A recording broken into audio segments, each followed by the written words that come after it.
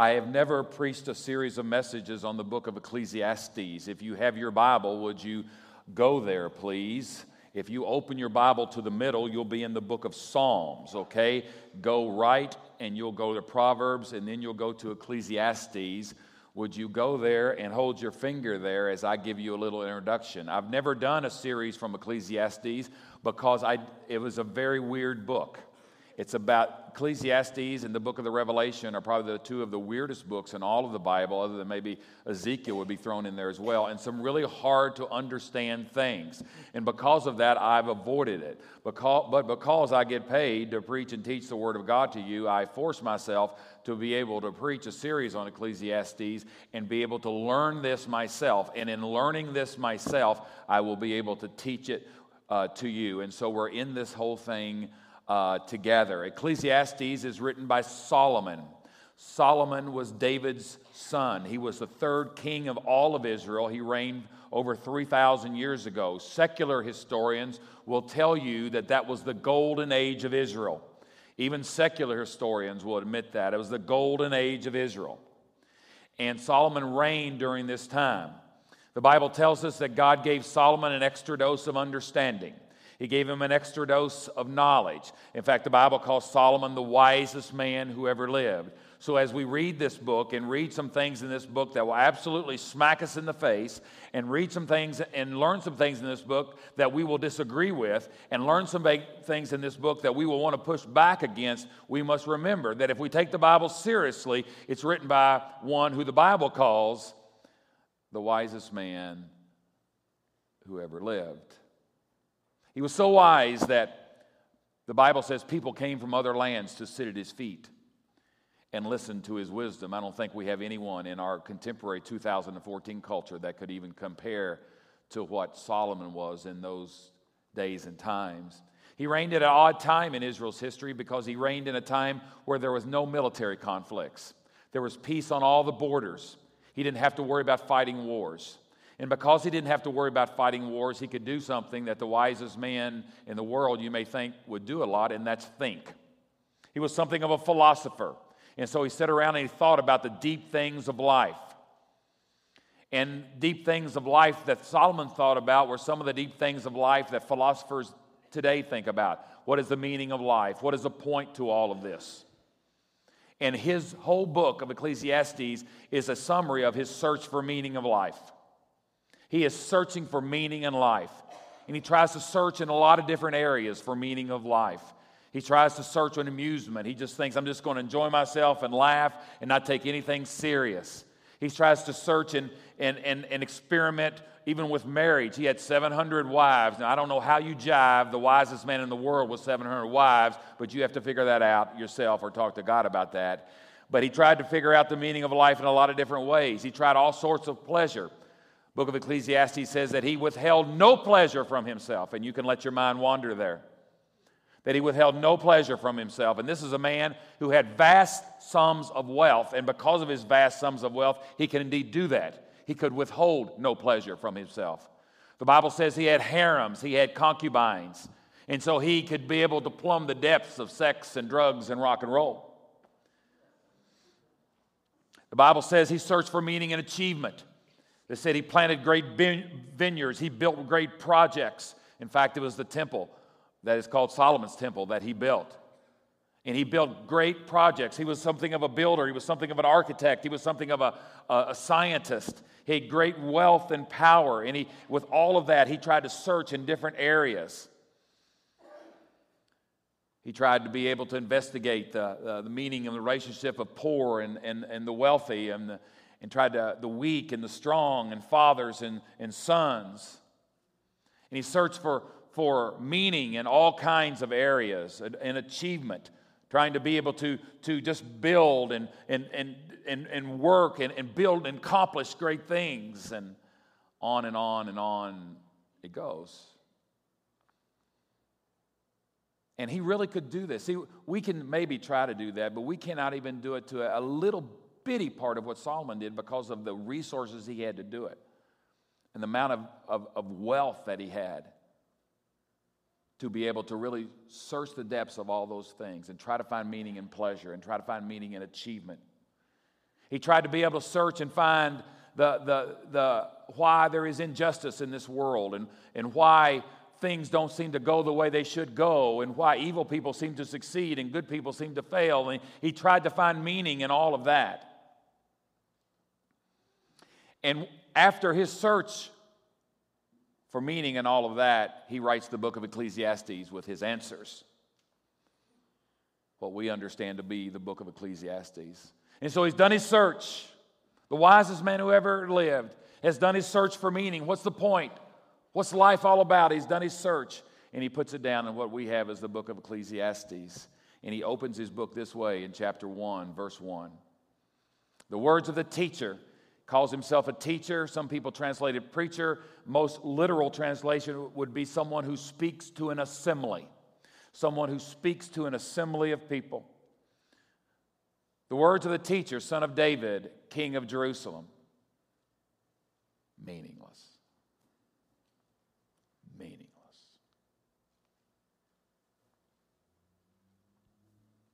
He searched for meaning, the point of it all, in amusement, in pleasure, acquisition, in achievement. Sex, drugs, rock and roll. He tried to find meaning in all that, and when he gets done with his search, he says, meaningless. Meaningless. Utterly meaningless. Some of your older translations will say vanity. Vanity means empty. Everything is meaningless. Aren't you glad you came to church today? Now, you can push back on that all you want. That's okay. You're pushing back against the Word of God. And if you take the Word of God seriously, you're pushing back against the wisest man who ever lived. There's something in my spirit that wants to push back against that, and there's something in your spirit that wants to push back against that. I get that. Verse 2 says meaningless, meaningless. Verse 3, what does man gain from all his labor at which he toils? Toils means work, at which he works for under the sun. What does a man gain? Now someone in the back says, well, he gains money. And I say, okay, what do you buy with your money? And he says, well, I buy stuff with my money. And I said, well, what do you do with your stuff? And he says, I enjoy my stuff. And I said, well, what happens to your stuff? He says, well, it eventually wears out, and I sell it at a garage sale. And then what do? Well, I buy more stuff. And then what do you do with your stuff? Well, I enjoy my stuff. And then what happens to your stuff? Well, it eventually wears out, and I sell it at a garage sale. And that's what Solomon is saying. Life is circular, Solomon is saying. Been there, done that. There's nothing new under the sun. And eventually, you leave all of your stuff to your kids, and they're going to waste it. All that stuff you worked hard for, they're going to waste it. I got thinking about, if I retire here, somebody's going to come in and pastor this church. It might be Pastor Nathan. He's just going to mess everything up. Idea it up, man. It's all going to go to nothing, man.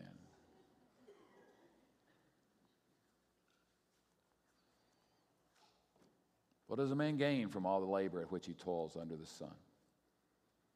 Next verse. Generations come and generations go. People come, people go. People come, people go. People. There's always people. You die, there'll be more people to come. People. People come, people go. Oh, but you're going to be remembered, aren't you? You're going to be remembered. Well, can you remember your great-great-grandfather's name? Do you remember his name? Do you remember what he did? That's only 2 generations ago. Anybody here know the name Martin Cooper? Raise your hand if you know the name Martin Cooper. It could be argued that in the last 50 years, no one has changed the world as much as Martin Cooper has, and you don't even know who he is. Well, we have Martin's picture up here. That's one of the first cell phones right there. He invented the cell phone in 1973. I guess this could be argued, but I don't know if any invention in the last 50 years has changed our world as much as the cell phone has. They're all tied to us now, and we couldn't live without it. It's like oxygen. He invented it back in 73. It took it 10 years to come to the market. Came to the market in 83, and the first one cost $4,000 in 1983. It's $9,000 in our money today. He's changed the world, and not a single one of you knew who he was. People come, people go. People come, people go. You're going to die one day, and you know what? The sun's going to come up the next. And people are going to go to work and resume their lives, and people come, people go. The wisest man in the world ever said, but the earth remains forever. Next verse.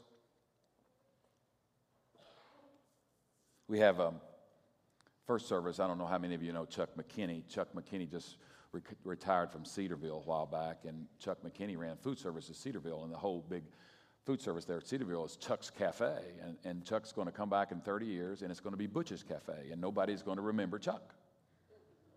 And nobody's going to give a parade for Chuck, and nobody's going to come in and embrace Chuck because they've all forgotten Chuck. It's Butch now. That's what Solomon says. That's what Solomon says.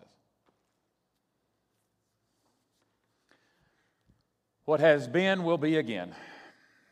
Circle.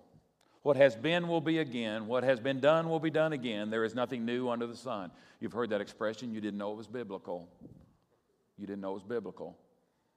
There's nothing new under the sun. What has been will be again. What is done will be done again.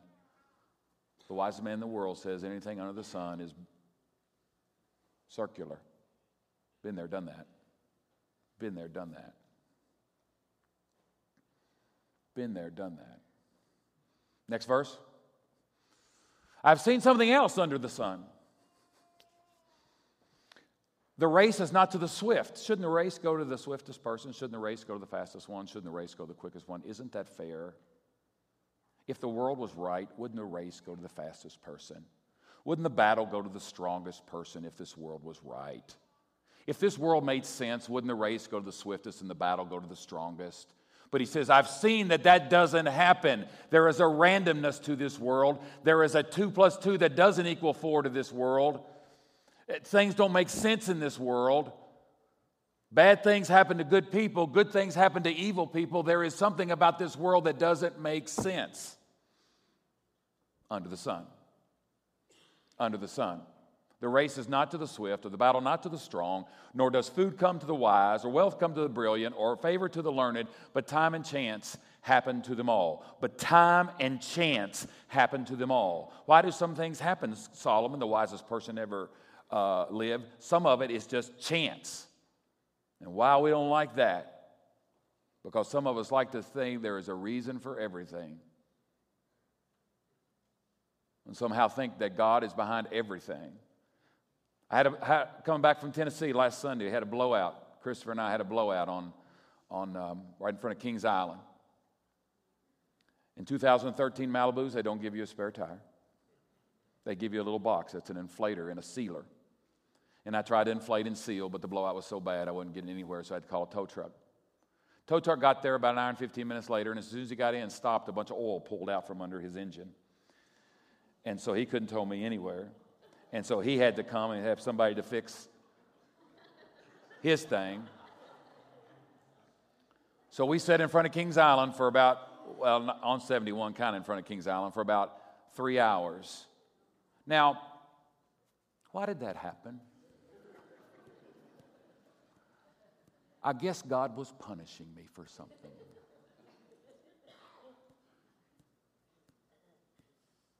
Solomon says time and chance happen to everyone. You just have blowouts. I only had 11,000 miles on those tires. Why did it blow out? It's not fair. Solomon says the race doesn't go the swiftest, and the battle doesn't go the strongest.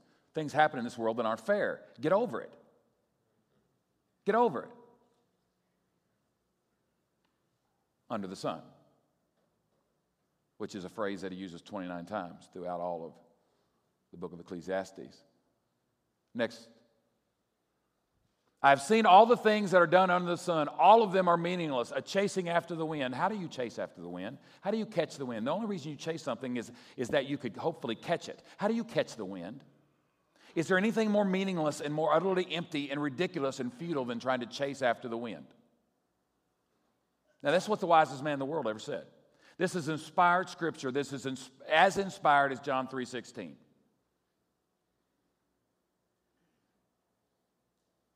All things that are done under the sun, they're meaningless. They're chasing after the wind. Verse 15. Next verse. Next verse. What is twisted cannot be straightened. He said this world is twisted. This world doesn't make sense. I want to straighten it. I want to be able to make sense of it. I want to make this crooked and twisted world make sense. But he says what is twisted cannot be straightened. It's twisted. It doesn't make sense. You cannot put this world in a box, and every time someone does this, this will happen. This is the way God works every time. This is what happens. You do good, good things will happen to you. You can't always say that. It's twisted. What is twisted cannot be straightened, and what is lacking cannot be counted. So don't try. And trying to straighten out what is twisted is meaningless. Because you may straighten it out, but as soon as you let it go, it's twisted again. And you may figure it out and somehow flatter yourself by thinking you figured it out and you straighten it out in your own might or in your own wisdom, and as soon as you let it go, it gets twisted again because it's twisted. It's twisted.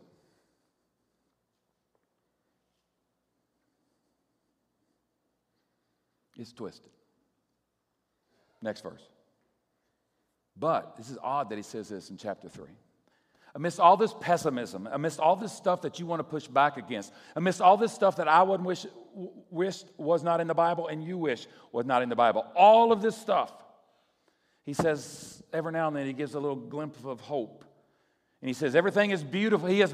God, has made everything beautiful in its time. He has also set eternity in the hearts of men.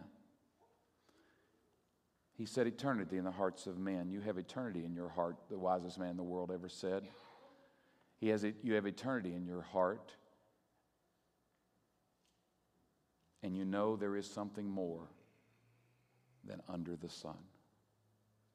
29 times he uses the phrase meaningless, meaningless, all is meaningless, under the sun, under the sun, under the sun. He says if you look at just this world, what you can see, what you can touch, what you can feel, the stuff that's under the sun, he says it's meaningless. He says it's meaningless. Under the sun, under the sun, under the sun, 29 times. It's meaningless, it's empty, it's futile, under the sun. All your toil is in vain, under the sun, under the sun, under the sun, 29 times.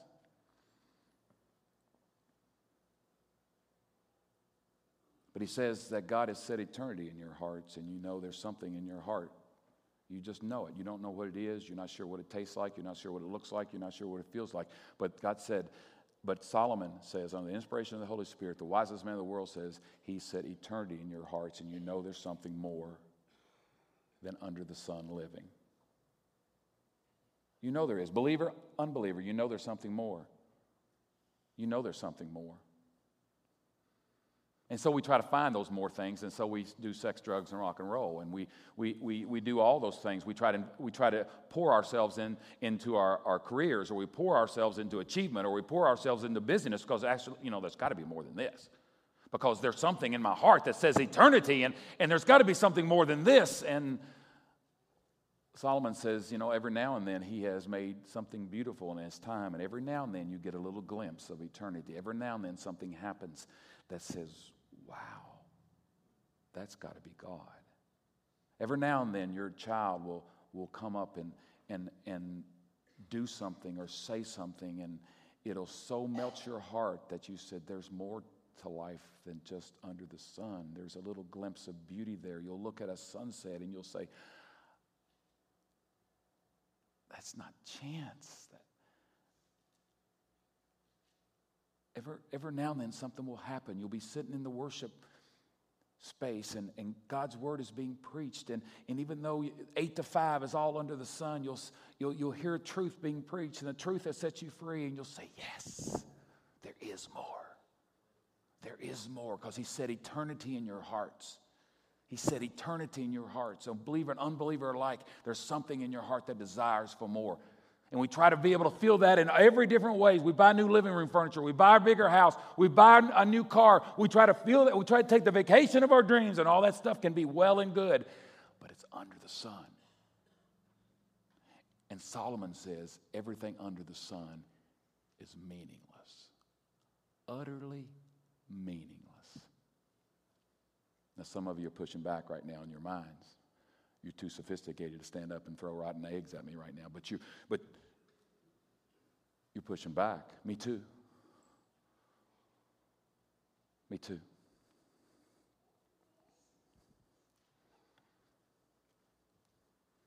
God has made you for something not under the sun. So why do we invest our life in under the sun stuff?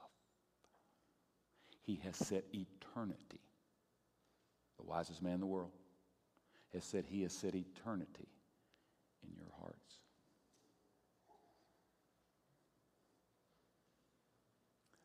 Even though he set eternity in our hearts, yet they cannot fathom what God has done from the beginning to the end. I can't figure God out. I don't know his ways. I don't know why he does that. I don't know why he goes there. I don't know why that happens. I can't figure out his heart. I can't figure out his mind. I can't figure everything out about God. I don't know why that happens. I don't know why the tsunami happens. I don't know why that person died of cancer even though they prayed.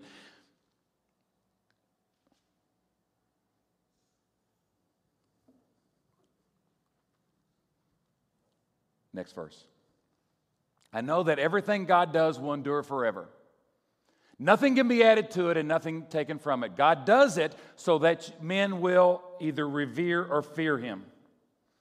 So God allows us to get to this state of futility.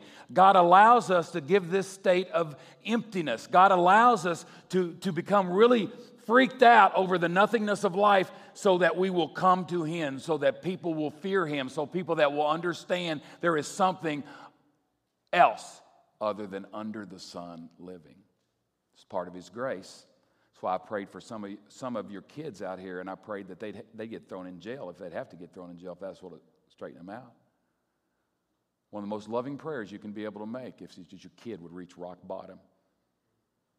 That your kid would reach rock bottom, because when they reach rock bottom, just maybe they'll look above the sun.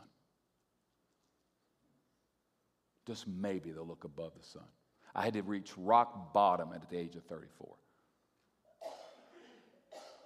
and admit what my own self-sufficiency had done for me and what my under-the-sun living had done for me before I would acknowledge that eternity was in my heart, and I would look above the sun for something deeper and more important and more fulfilling and more meaningful than just under-the-sun living. So God does this so that men will fear or reveal him. Fear is not like afraid, cower down. Fear is respect. Fear is reverence. Fear is awe. Fear is God and I ain't. Fear is he's in control. He's sovereign. What else do we have, Jen? I thought in my heart, God will bring to judgment both the righteous and the wicked. For there will be a time for every activity and a time for every deed.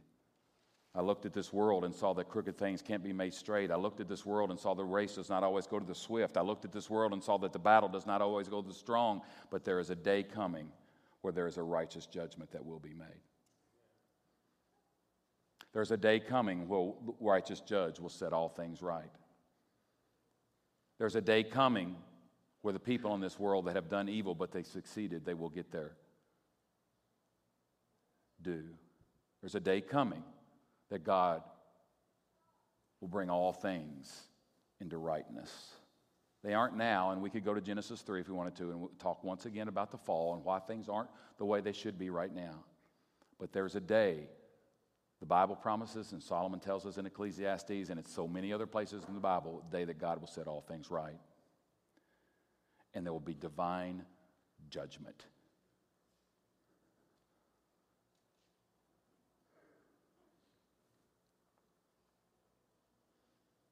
Next verse. Now it comes to the end of the book. This is the second to last verse in all the book. So I've searched and I've searched and I've searched, and I've searched for meaning and pleasure, and I've searched for meaning and achievement, and I've searched for meaning in sex, drugs, and rock and roll, and I've searched for meaning in everything that my vast wealth and power will allow me to search. And here is the conclusion of the whole thing, Solomon says. Fear God and keep His commandments. The wisest man who ever lived, writing under inspiration of the Holy Spirit, says this is what it all comes down to. When push comes to shove, you want to get to the bottom line of this thing, fear God, respect Him, reverence Him, and keep His commandments. But I was faithful to my husband, and he just left me, and I didn't, and he's out with this young woman, and he's spending all the money that we'd worked to earn. I know that. Fear God and keep His commandments. But I've been out of work for 2.5 years, and I've been praying and praying and praying, and I can't get a job. I'm sorry. Fear God and keep His commandments. But my kids are way off in a far country, and we had them in church every single Sunday, and now they won't even walk into church. And I'm sorry about that, but fear God and keep His commandments. My spouse won't come to church, and they mock my Christian faith, and we're not equally yoked, and my spouse is not into what I'm into, and I want so much to have a marriage where we're both honoring Christ. I'm sorry about that. Fear God and keep His commandments. I'm sorry about that, but the race doesn't go the swift, and the battle doesn't go to the strong. This world is twisted, and you can't straighten it out. But I don't care. Fear God and keep His commandments. But what about fear God? Well, why do they get fear God and keep His commandments?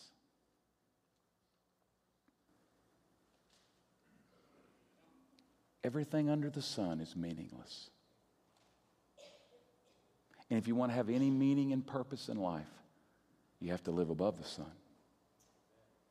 And you have to keep a kingdom perspective. And you have to know that this world is not your home.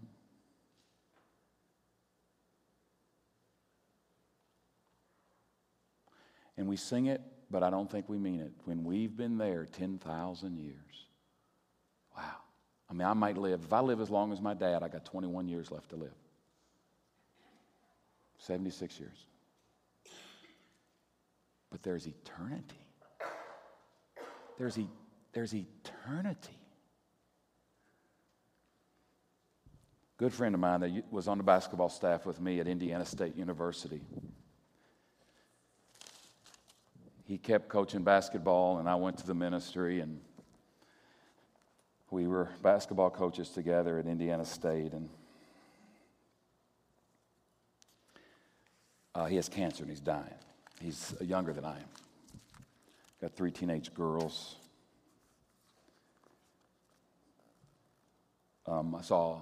I met with him in Indianapolis last year and saw a picture of him on Facebook this week, and his cancer's really taken its toll and lost a lot of weight. He's got tumors bulging, and I sent him this verse. Though outwardly we are wasting away, inwardly we are being renewed day by day. For our light and momentary troubles. Now, Mike Saylor doesn't feel like what he's going through is light and momentary. He doesn't. He doesn't. But listen to Scripture in the light of eternity. For our light and momentary troubles are achieving for us eternal glory that far outweighs them all. It's above the sun living. For we fix our eyes not on what is seen, but what is unseen. For what is seen is temporal, but what is unseen is eternal. Now we know if this earthly tent we live in is destroyed, we have a building from God, an eternal house in heaven, not built by human hands.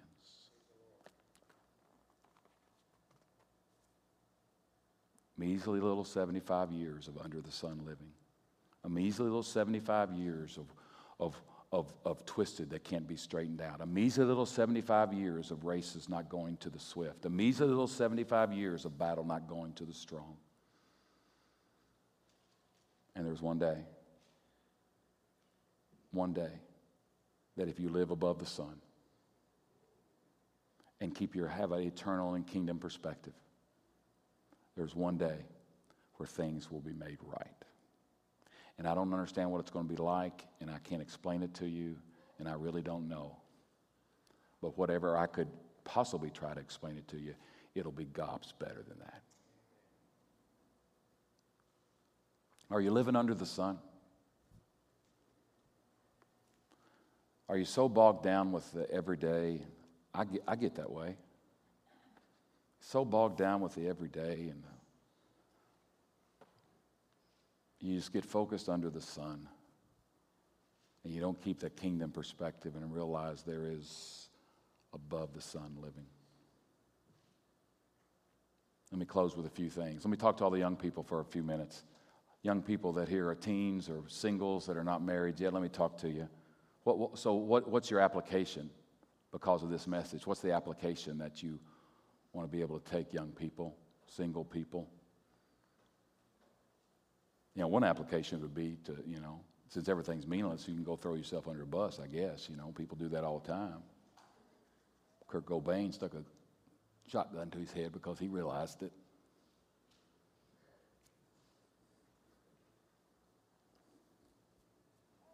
Young people, single people, don't think that any spouse, any job, any education, any amount of money, any car, any friend is going to bring you the happiness that you desire in this life.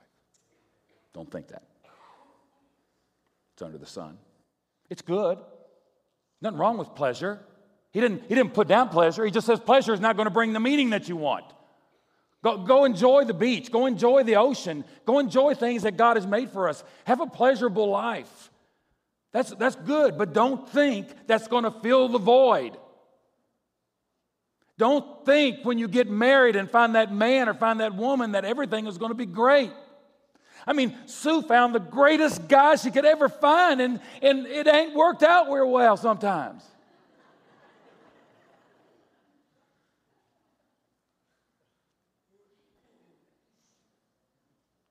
Young people, single people, it's not the newest this and the newest that. It's not the newest car. It's not the best job. It's not that college. It's not all of those things are well and good. It's under the sun, though. Invest in eternity. And what do you mean, Mark, invest in eternity? Well, let me tell you, the only thing I can take to eternity is somebody else. The only thing I can take to eternity is somebody else. I'm leaving everything else here. Invest in people. Invest in relationships. It's the only thing you can take to eternity with you. The rest of your stuff, you're going to leave it all right here. Married people, as you strive to make a living and provide for your family as you should, the Bible says you're worse than an infidel if you don't provide for your family. As you provide for your family, give your family a nice house and take nice vacations and planning for the future and planning for their college and all that well and good stuff. All that well and good stuff. As you give them good experiences, as you put them on the soccer team, as you put them on the basketball team, as you give them good experiences in life, as you take them here and take them there and to broaden their horizons, all that is well and good. But in the effort to do that, don't neglect the most important thing, and that's investing in relationships. You've got to work 50 hours a week to be able to buy that house. You've got to work some extra overtime to be able to buy that furniture. You've got to take a new job and move across the country because it's paying $20,000 more, and you've got to move away from all your family and all your friends and all your support group, but there's $20,000 pay raise that comes over there. It's under the sun, man. Provide for your family. Oh, provide for your family. Give them good things, the best things that you can possibly give them, but don't neglect your relationships with them. we left and moved up here in 2004, and presently I'm making $30,000 more a year than I did in 10 years ago. Now that's a considerable amount of money. If you told me back in 2004, Mark, you're going to get a $30,000 raise, I thought I'd be rolling in it, man. But now, it's all budgeted somewhere, I could use another $30,000, I thought $30,000 back then, man, if I could get, wow, do you know if we had $30,000 more in our income, you know what we could do? It's not going to bring you happiness. Buy them a nice house. I'm not telling you not to provide for your family. I'm saying don't forget your family in striving for achievement and striving in your career. Don't forget the most important thing in your life. I deal with people all day, and I got people in my office, and people tell me their troubles. And sometimes I go home, and I'm so tired of hearing people's troubles, but I got to go home, and I'm going home to the most important people in my life. And if there's anyone I need to listen to, it's them. And I'm tired, and I don't. And sometimes I have to grip myself and make myself, because now my life really starts. These are the people God has given me to invest into. Whether we live in a 3,600 square foot home or whether we live in a 1,000 square foot home. Or whether I make $200,000 a year or whether I make $25,000 a year. Empty nesters, can I say something to you? When I retire, man, I want to go golfing and play tennis. I want to travel around to tennis tournaments all over the country and see the world that way and spend time in Florida. And I want to do all that. And, I get that. I want to do that, and that's probably not horrible. But you know what? That's under the sun stuff. If only thing in this world was just pleasure, then I just move to Florida and play golf and play tennis every day, and that's all there is to this world. And when I retire, we're going to go and we're going to live at that whatever that place everybody goes in Florida is, and they retire, and we're just going to play golf and play tennis and play bridge every day, man. Because the only thing there is under the sun. But here, can I tell you, empty nesters, you are needed, and maybe you can be needed at that retirement community in Florida, and you can be used in the church down there. But you empty nester, you 60-year-old, 65-year-old, you need to be able to tell the younger people, the 30s and 40s, that under the sun living is not what it's cracked up to be. You need to be an example for them, and you say, well, I can't be an example for anybody. Well, maybe you can be a bad example and tell them what not to do. It's important to learn. It's just as important to learn what to do as it is to learn what not to do. And maybe you can take a young couple around you, and I say, well, I don't know what to tell you to do, but here's 10 things to tell you not to do right here. We need you who have come to the end of the way and realize that even though you getting that pension check and you got that award for being that great employee, and they gave you that watch when you retired and all that kind of stuff, it did not bring you satisfaction. It still left you empty. And there's got to be something more. And the key to it is to live above the sun. The key to it is to invest in eternity. And the only thing that you can do and invest in eternity is to invest in people, because it's the only thing you can take to heaven with you.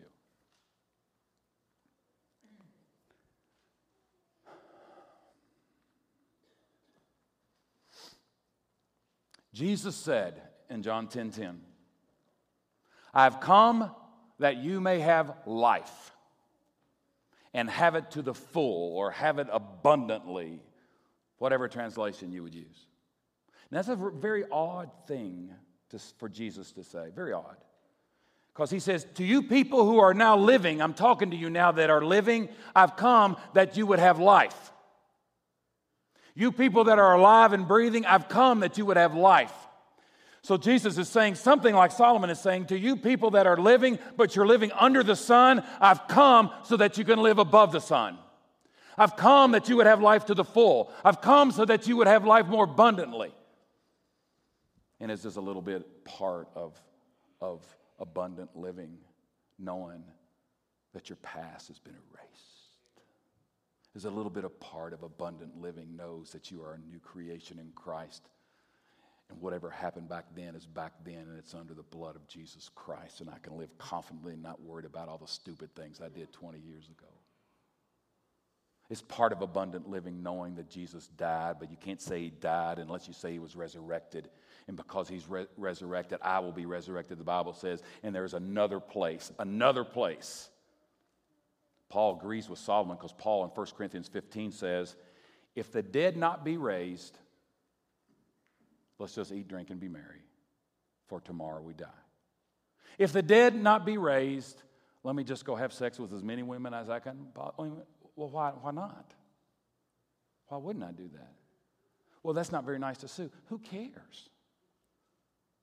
I mean, who cares?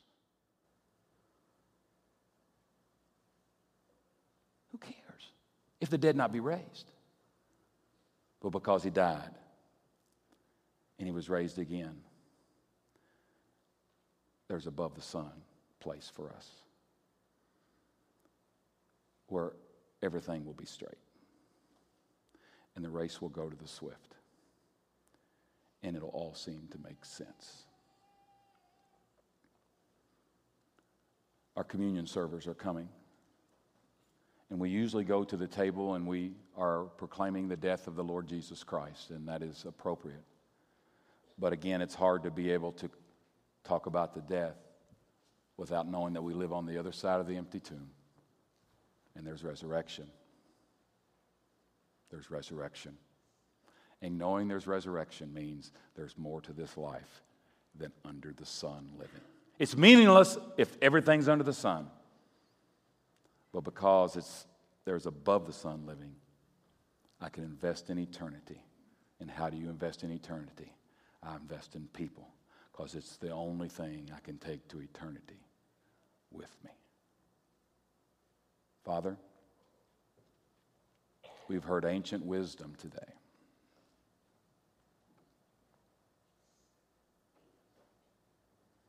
Wisdom that absolutely